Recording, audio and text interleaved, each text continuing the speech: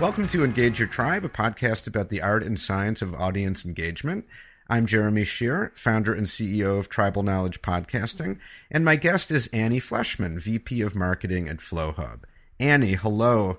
Good to meet you and welcome to the show. It's my pleasure, Jeremy. Thanks for having me. You're welcome. So, say a few words about FlowHub.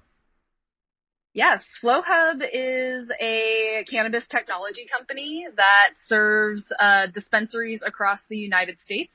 We have over 1,000 dispensary customers that are using the platform today and are processing over $3 billion in cannabis sales annually. Okay, very cool. So, and you guys offer, so you're a SaaS company and you're offering a retail management platform for dispensaries. So who specifically are you marketing to?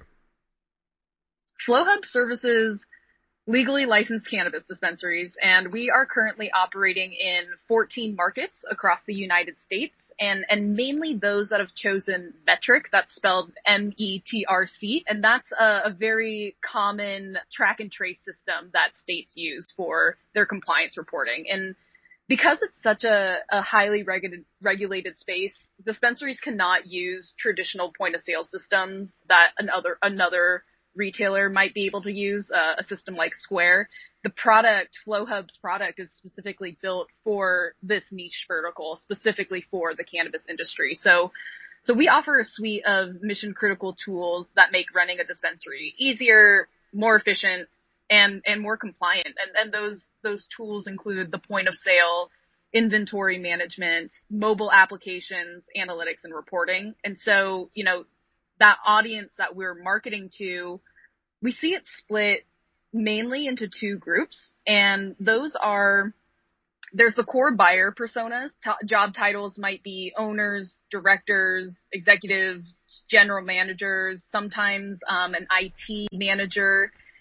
We often will come across consultants or project managers who've been assigned to evaluate the POS vendors, and they're the people with the decision-making power, right? They're the ones who are coming inbound to our website. Those are the people talking to our sales team, and those are the people with a high conversion propensity. And as a marketing team, we're really focused on this group first and foremost. The other major audience that we are marketing to is our core user base. So these are the bud tenders, the store level associates, the receptionists, the inventory managers, as well as the store managers who maybe aren't part of the buying process, but they're certainly daily users of FlowHub who have lots of indirect influence.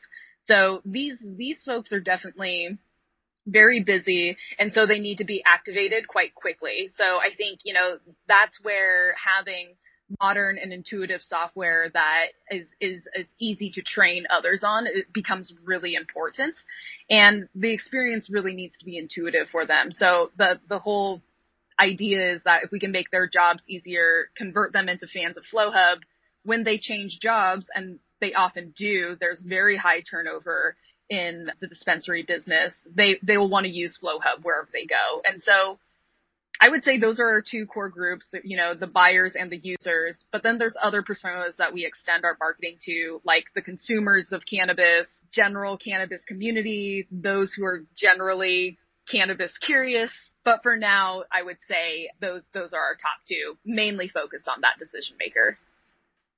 And what's your number one challenge in terms of engaging with these folks? Where do I start? So I have to say the cannabis industry is the most challenging sector that I've ever worked in. It's also been the most fun. And I think it can be difficult to pinpoint exactly why and pinpoint exactly like one challenge. And that's partially because there are so many different reasons, right? It's an emerging nascent industry that's growing rapidly, and it's one that's ripe for innovation. It's growing in this digital age.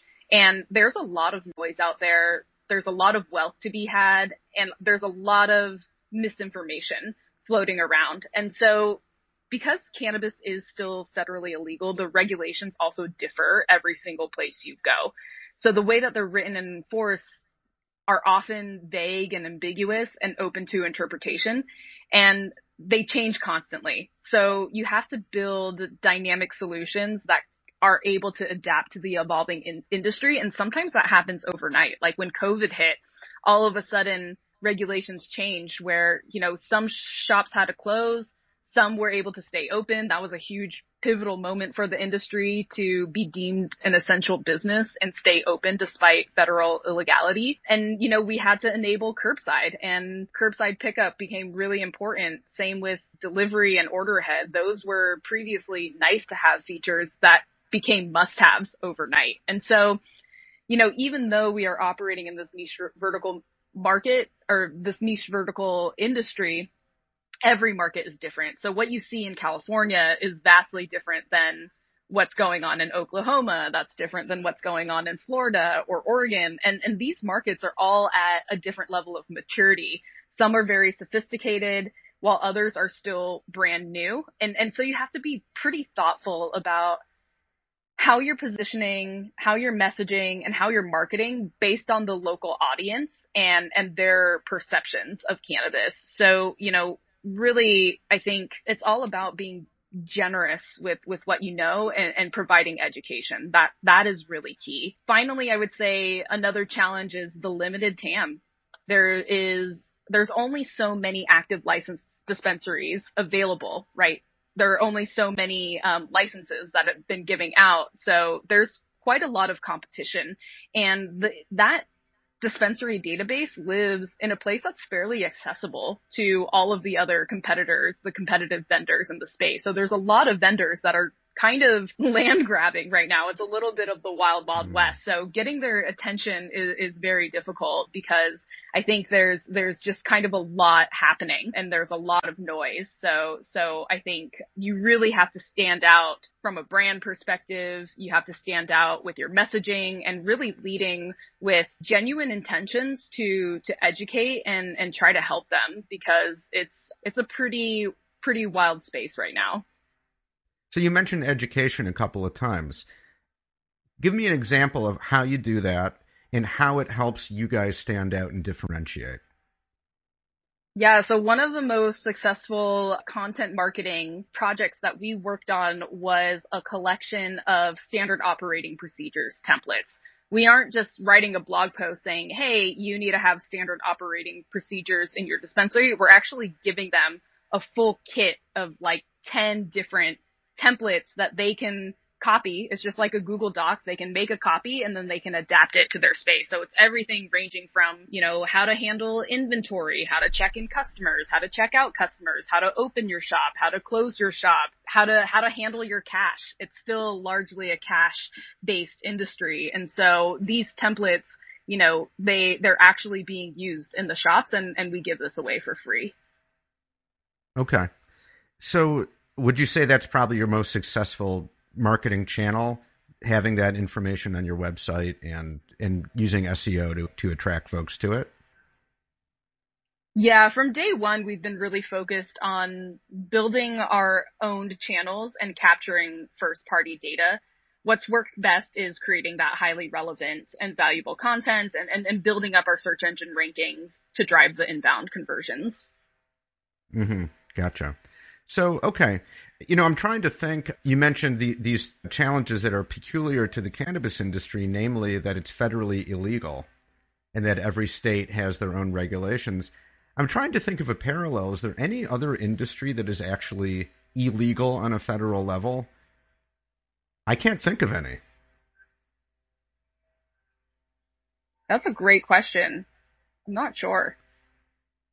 It's quite unique in that way. I like to use the analogy of a pair of jeans. Like, cannabis is so tightly tracked that you have to, anything that you sell has to be traced all the way back to the seed that it came from. And that needs to be reported every single day accurately to the state. And so imagine if you had to know exactly which cotton plant a pair of jeans came from. Like, that's how tightly regulated cannabis is. Yeah, that's really interesting. And if you don't report correctly, there's the risk of getting your license suspended or getting slapped with a huge fine or even getting shut down. So how do all those regulations affect how you guys market, if they do at all? Right. So my philosophy as a marketing leader has always been to invest in scalable, repeatable, and compounding marketing strategies that result in profitable organic growth. So because cannabis is still federally illegal, many traditional platforms don't play nice. They don't allow cannabis related advertisements. So, Facebook, Instagram, Twitter, and Google, they all have tight restrictions or outright bar the promotion of cannabis related products, even ancillary products like FlowHub that don't actually touch the plant. Like, we're software, we're technology, but even we are at risk. So the choices that we have as far as, traditional marketing channels are quite limited.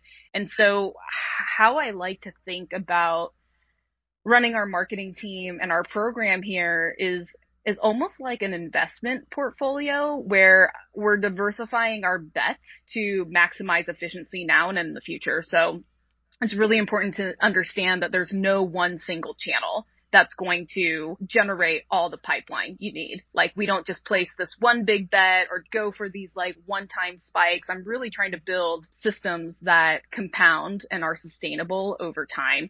So, your resource allocation needs to be balanced across the blend of strategies. Ours spanned inbound. We also do quite a bit of outbound prospecting efforts through our sales team and having strong alignment with them as far as targeting accounts and doing quite a bit of account-based marketing to win those strategic accounts. We do quite a bit of partner marketing with our partner ecosystem. Events and trade shows were big pre-COVID, kind of coming back into the fold, maybe starting next year-ish. Quite a bit of PR, and only recently have we've been dabbling more into paid. Mm-hmm. But in my opinion, you need to build that sustainable organic engine and use paid as an accelerator and not as, your sole engine for driving pipeline. Yeah. So given the peculiar nature of the cannabis industry, as we've been talking about, you've really had to be very creative, innovative in your marketing. What's something that you've learned while working at FlowHub that you think could be of benefit to marketing in any industry? Yes. So everything you do should be dedicated to understanding what jobs your customers need to get done and how they can do those jobs better. What can you provide for them? Why do they like it? How do you find them? How do you talk to them? The idea is, if you can make your customers successful, you can use that momentum to drive word of mouth referrals and repeat sales and build that compounding flywheel for your business. So, I think you really have to know who you're marketing to. And we use a combination of quantitative and qualitative strategies for learning about our customers and what's going to engage future prospects. We run a pretty rigorous culture of experimentation and do a lot of testing across our website, our emails, and our advertising channels to pull insights. We're constantly looking at the data to see what's actually driving those results. And then beyond that, we engage in customer interviews. We create feedback loops with our sales team, and we listen to a lot of recorded audio conversations so that we can actually hear the language that the customers are using, listen to them describe their pain points in their own words, and kind of learn how we can best speak to them and help them out for the future. All comes back to the audience.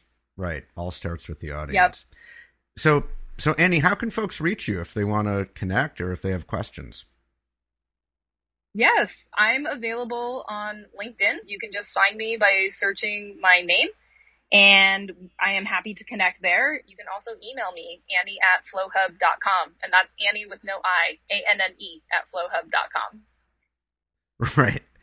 In fact, you guys wouldn't have heard this because I edited it out, but of course I pronounced your name Anne up front, and we had to redo the opening of the podcast. Yeah, a little confusing, but hey, it keeps people honest, right? No worries. Well, Annie, thanks so much for your time and for a great conversation. Thank you, Jeremy. Have a great day. That's it for this episode of Engage Your Tribe. You can subscribe anywhere you get podcasts on any podcast app. And while you're at it, you might as well give the show 5 stars and leave an over-the-top comment about how much you love the podcast. You know you want to. If you're a marketer or an internal communicator and you're interested in podcasting, we've got tons of free resources on the website at tribknowledge.com. That's TRIB knowledge.com. Thanks for listening and staying engaged.